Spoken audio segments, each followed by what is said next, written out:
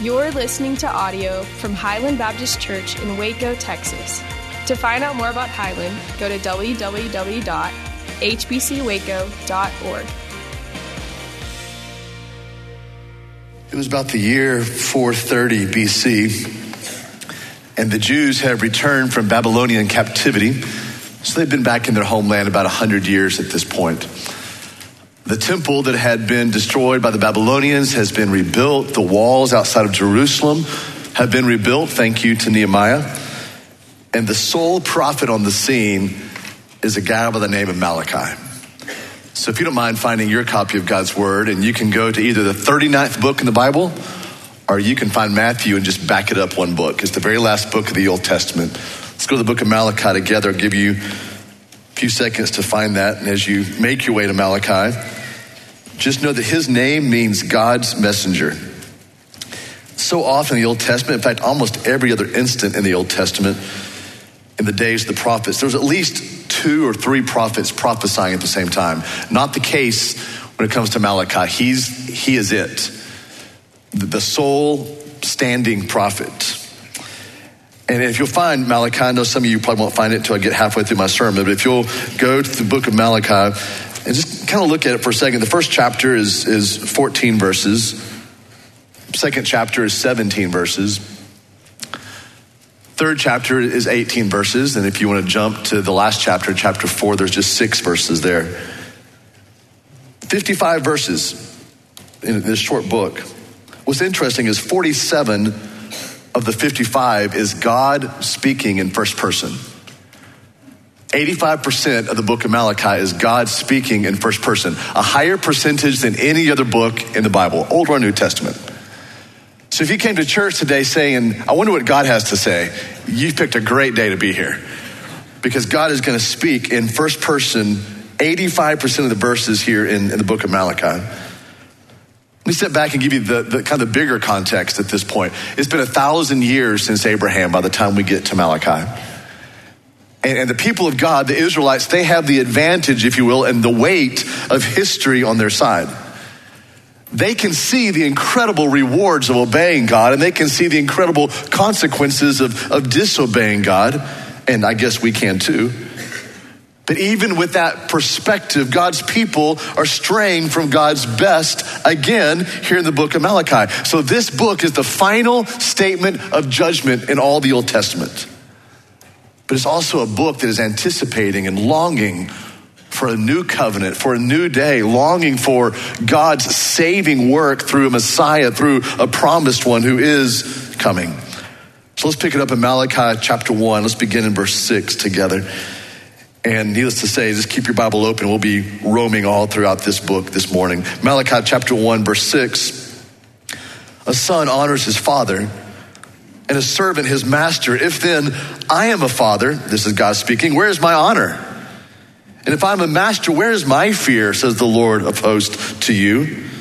O priest who despise my name. But you say, how have we despised your name? Oh, by offering polluted food upon my altar? But you say, how have we polluted you? By saying that the Lord's table may be despised. When you offer blind animals in sacrifice, is that not evil? When you offer those that are lame or sick, animals that are lame or sick, is that not evil? Present that to your governor. Will he accept it or show you favor, says the Lord of hosts? And now entreat the favor of God that he may be gracious to us with such a gift from your hand. Will he show favor to any of you, says the Lord of hosts? Oh, that there were one among you who would shut the doors, that you might not kindle fire on my altar in vain. I have no pleasure in you, says the Lord of hosts. And I will not accept an offering from your hand, for from the rising of the sun to its setting, my name will be great among the nations. And in every place, incense will be offered to my name, and a pure offering. For my name will be great among the nations, says the Lord of hosts. But you profane it. When you say that the Lord's table is polluted and its fruit, that is, his food may be despised. But you say, what a weariness is this, speaking of worship. What a weariness is worship. And you snort at worship, says the Lord of hosts. You bring what has been taken by violence or is lame or sick, and this you bring as your offering. Shall I accept that from your hand, says the Lord? Cursed be the cheat. who has a male in his flock and vows it to the Lord, and yet sacrifices to the Lord what is blemished. For I am a great king, says the Lord of hosts, and my name will be feared among the nations. God ain't messing around. There are three things I want you to see in this short passage right here that stirs the anger of God. Let me just say, I think as God's people, we should know what stirs the anger of God. Elementary school kids who are here, you need to know what stirs your parents' anger. That's a very wise thing for you to know, what stirs up the anger of your mom and dad. If you don't know what stirs up the anger of your mom and dad, go on a road trip with them and you'll find out very quickly. It did not take long at all on family vacations for me to realize what stirred my dad's anger. In fact, I narrowed it down to about three things. One was anytime I made my sister cry, even if she just started crying on her own, she knew how the deal went. She could cry on her own. I still got in trouble for that, but that would raise the ire of my dad. The second thing, and I get this because my son used to do the same thing to me, was leaning over the seat in the station wagon and calling out his speed limit and letting him know how fast he was going. That raised the ire of my dad. And I'm going to lose some of you on the third thing, but they used to, this is long before GPS and Google Maps, there used to be these huge fold-out maps, right? So my dad would hand that map back to me and ask me to fold it back up. And that was the hardest thing. So I just kind of hand it back to him all crumpled, and it still looked about the same size as when he handed it to me. Those three things I learned pretty quickly. That would stir the frustration, the anger of my dad on a family vacation. I think it's really important for us to know the question, know the answer to this question, what stirs God's anger? Here's the first thing that we see, showing apathy toward his fatherhood and toward his lordship. Did you see that in verse 6?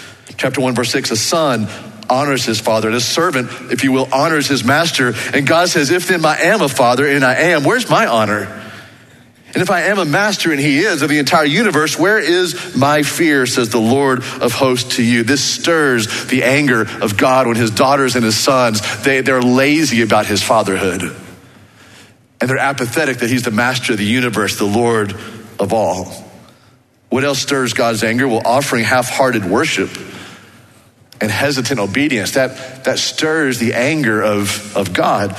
We see this in verse 7 and verse 8. Let me kind of go back to that again. By offering polluted food upon my altar. In other words, food that was not prayed over, food that was leftovers, food that was not the best. But you say, how have we polluted you? By saying that the Lord's table may be despised. When you offer blind animals in sacrifice, is that not evil? And when you offer animals that are lame or sick, is that not evil? Then God says, go present those to a politician and see what they say. You're giving me what's not your best. You're giving me the leftovers, God says. You're giving me half-hearted worship, and then you're very hesitant to obey me. You know what I've called you to do, and yet you hesitate in obedience. We see the same thing happening in verse 13, verse 14, if you want to look at that again in chapter 1. But you say, what a weariness worship is. Wow. How tired we are of worship. And you snort at it, which is kind of a weird Hebrew word for you. You turn your nose up at worship, says the Lord of hosts. And you bring what has been taken by violence. In other words, an animal for sacrifice that's been stolen, or an animal that's lame or sick. And this you bring as your offering. Shall I accept that from your hand, says the Lord? Cursed be the cheat, interesting word. Cursed be the one who has a male in his flock, an unblemished male, and even promises it to God, vows it to God, and yet sacrifices to the Lord another animal, one that is blemished. This stirs God's anger here in chapter 1, offering half-hearted worship, offering hesitant obedience to the Lord. Here's the third thing. This stirs God's anger when his people call unholy things holy. See it in verse 11 and verse 12. For from the rising of the sun to its setting, my name will be great among the nations. And in every place, incense will be offered to my name. It will rise up to my name as a pure offering. For my name will be great among the nations, says the Lord of hosts. But look at the turn here in verse 12. But you profane it. I have a holy name, and you're saying that my name is unholy. Really, the same thing is said, if you will, at the end of chapter 2. We didn't read that, but you can look at it very quickly. Malachi chapter 2, look at verse 17. You have wearied the Lord with your words. But you say, well, how have we wearied God? And here it is, by saying, everyone who does evil is good in the sight of the Lord. You've wearied him by saying that everyone who does evil is actually good in the sight of the Lord and that God delights in evil? Or by asking, where is the God of justice? It stirs the anger of God when God's people look at unholy things and call them holy. Look at things that God hates and we say that we love them. This stirs the anger of God. Now let me just say, every pastor and every minister here at Highland and every future pastor, future minister here at Highland, any leader at Highland, we need to see this next section together. Malachi chapter 2, beginning in verse 1. And now, O priest, this command is for you. If you will not listen, if you will not take it to heart to give honor to my name, says the Lord of hosts, then I'll send the curse upon you and I will curse your blessings. Indeed, I already have cursed them because you do not lay it to heart. In other words, you're not worshiping me with your heart, just with your words. Behold, verse 3 is pretty heavy, by the way. Behold, I will rebuke your offspring and will spread dung on your faces. The dung of your offerings, and you shall be taken away with it. Wow. As I've said before, I don't write this, I just preach this. This is how stirred God is toward his priests, toward those who say they represent God to the people. So shall you know, verse 4, that I have sent this command to you. Now he starts to do a little juxtaposition here, a little side-by-side comparison between the priest of Malachi and then the priest of Levi. So shall you know that I have sent this command to you, that my covenant with Levi may stand, says the Lord of hosts. My covenant with Levi was one of life and peace, and I gave him life and peace. It was a covenant of fear, and Levi, he feared me. He stood in awe of my name. True instruction was in his mouth, and no wrong was found in his lips. He walked with me in peace. He walked with me in uprightness, and he turned many people away from iniquity. For the lips of a priest should guard knowledge, and people should seek instruction from his mouth, for he is the messenger of the Lord of hosts. But you have turned aside from the way. You have caused many to stumble by your instruction. You have corrupted the covenant of Levi, says the Lord of hosts, and so I will make you despised and abased before all the people, inasmuch as you do not keep my ways, but show partiality in your instruction. All right. Things aren't going so well for the people of God or the leaders of God. So let's step back and understand how this passage applies to our lives in this place. Those who are watching online, how does this apply to us in 2021? What do we learn about ourselves? In the book of Malachi, what do we learn about ourselves actually throughout the entirety of the Old Testament? Here's the first thing, and it's pretty heavy. We disobey God. We damage others. And we are dead in our sins. First of all, we disobey God. We know what God expects of us. We know the difference between right and wrong. We know God's commands, and even if you don't know all of God's commands, certainly we all know the heart of God's commands. And we find ourselves doing exactly what we know we should not be doing. God tells us to not worship any other God, and we say, yes, sir, and then we build a golden calf and worship it. God says, do not lie. We say, yes, sir, and then we lie. God says, do not steal. We steal. God says, do not envy. We say, yes, sir, we will not envy, and then we envy.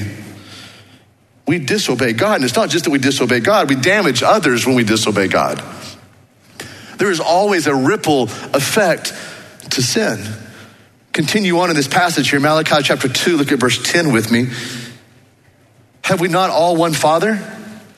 Has not one God created us? Why then, here it is, here's how we damage one another. Why then are we faithless to one another? Profaning the covenant of our fathers. Judah has been faithless, and abomination has been committed in Israel and in Jerusalem, for Judah has profaned the sanctuary of the Lord. Again, here's something that is holy that people were calling unholy. Judah has profaned the sanctuary of the Lord, which God loves. And Judah has married the daughter of a foreign god. May the Lord cut off the tents of Jacob, any descendant of the man who does this, who brings an offering to the Lord of hosts. Here's the second damage. And the second thing you do You cover the Lord's altars with tears, with weeping and groaning, because he no longer regards the offerings or accepts it with favor from your hand. But you say, why does he not? It gets heavy right here. Because the Lord was witness between you and the wife of your youth, to whom you have been faithless, though she is your companion and your wife by covenant. Did he, God, not make them one, even with a portion of the Spirit in their union? And what was the one God seeking? Godly offspring. So guard yourselves in your spirit, and let none of you be faithless to the wife of your youth. For the man who does not love his wife but divorces her, says the Lord, the God of Israel, covers his garment with violence, says the Lord of hosts. So guard yourselves in your spirit and do not be faithless. Jewish men were divorcing their wives to marry pagan women. God is saying right here that your idolatry has led to your infidelity. And don't miss this. You may want to write this down somewhere. Adultery is always born in the heart of someone who forsakes the worship of God. You want to know where marriages fall apart, where adultery enters in and wrecks families? It is always born in a heart that forsakes the worship of God. I have never counseled a spouse who said that they were walking closely with God or longing for the beauty of God as they committed adultery on their spouse. It is always born in a forsaking of the worship of God. Our sin against God always ripples out to hurt others, to damage others. There's never just one domino that falls. There are always so many who are hurt, who are damaged when we choose to forsake the worship of God. So we disobey God, we see that. We damage others, we see that. And we are dead in our sins. The glaring reality of the Old Testament is that we're dead in our sin. Let me just ask you this question. What do you do to overcome deadness? Try harder? Do better next time? You're dead. And you're stuck there until someone from the outside does something for you. You're stuck there until someone does something supernatural to bring you to life. This is what the Old Testament is showing us. In fact, you can write this down or consider this with me. Sin is stronger than our willpower. That's what we learn in the Old Testament. We see that sin is more subtle than our cleverness. You can't outsmart sin. We see that sin is more attractive than our restraints. This is the picture of the Old Testament. We can try to be so wise and so clever. We can try to be so self-disciplined, express so much willpower, and show all these restraints. But sin is stronger. Sin has won. Sin has damaged others. Sin has caused us to die. We were dead, and really what we needed God himself to come and save us. So what do we learn about God in the book of Malachi and really all throughout the Old Testament? I'll give you three things here as well that we can learn about God. We have learned about God these last several weeks. Here's the first thing. He will be swift and accurate in his judgments. God will be swift. He will be just. He'll be accurate. He's not going to miss any judgment. He fully knows what is going on in our lives and in the world today. Let's go to chapter 3. Look at verse 2 with me. Chapter 3, verse 2. We see this swift, accurate judgment of God. Malachi chapter 3, verse 2. But who can endure the day of his coming? And who can stand when he appears? For he is like a refiner's fire, like a fuller's soap.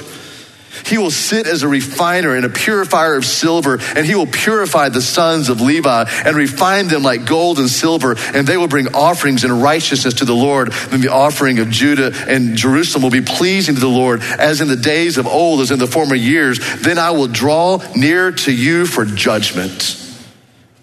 Wow, verse 5, God says, I will be a swift witness against the sorcerers, against the adulterers, against those who swear falsely, against those who oppress the hired worker in his wages, those who oppress the widow, those who oppress the fatherless, the orphans, against those who thrust aside the sojourner, and do not fear me, says the Lord of hosts.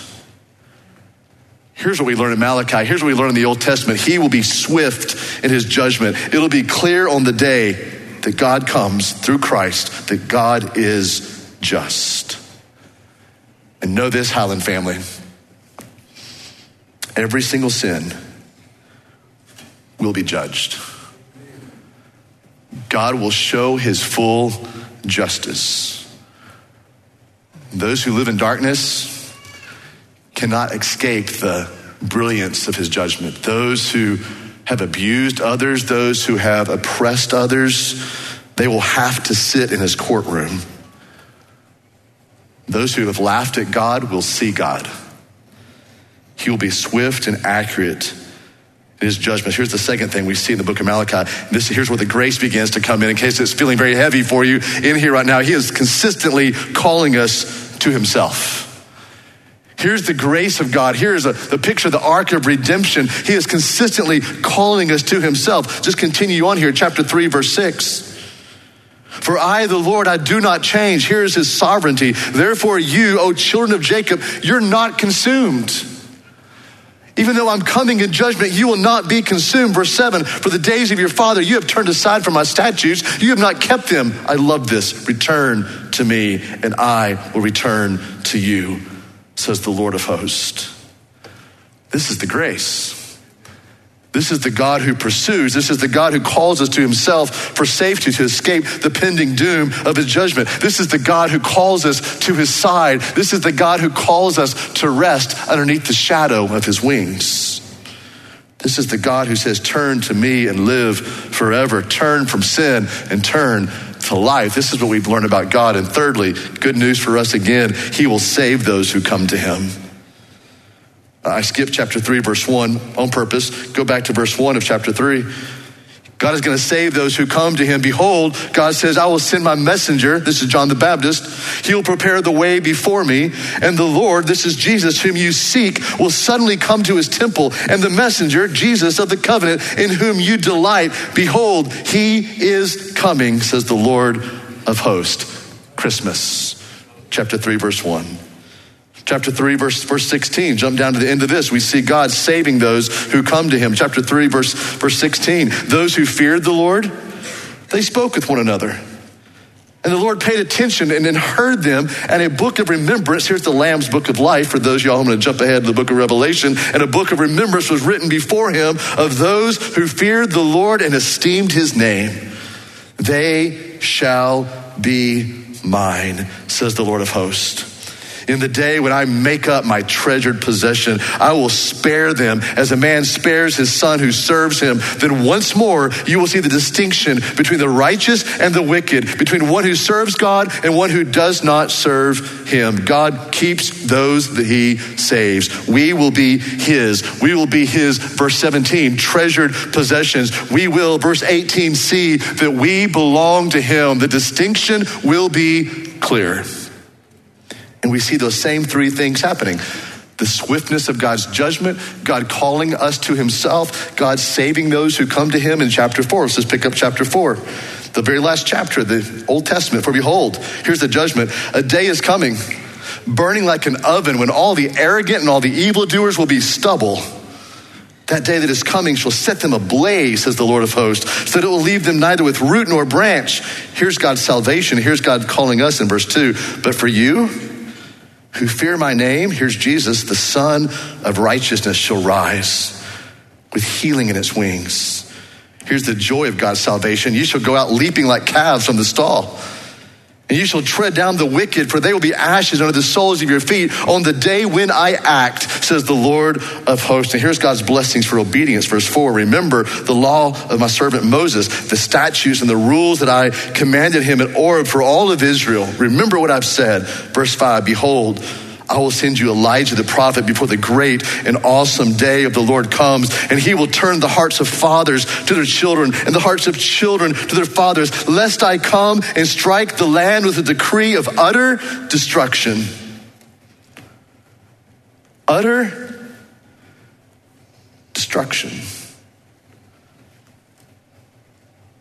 The last words of the Old Testament end with utter, absolute, complete destruction. And then there is complete silence.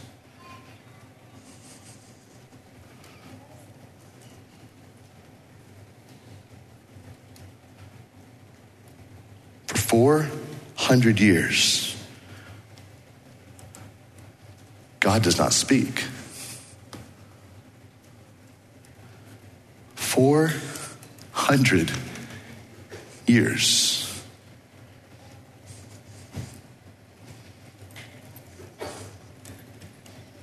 My God.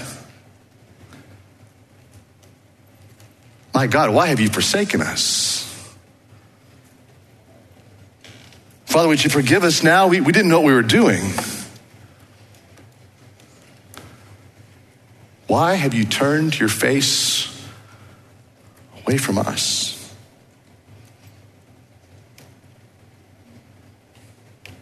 We thirst.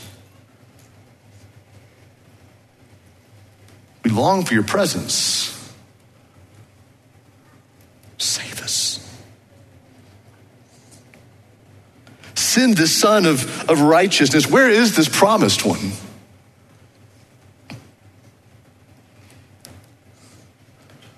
Silence. When will you come to us again?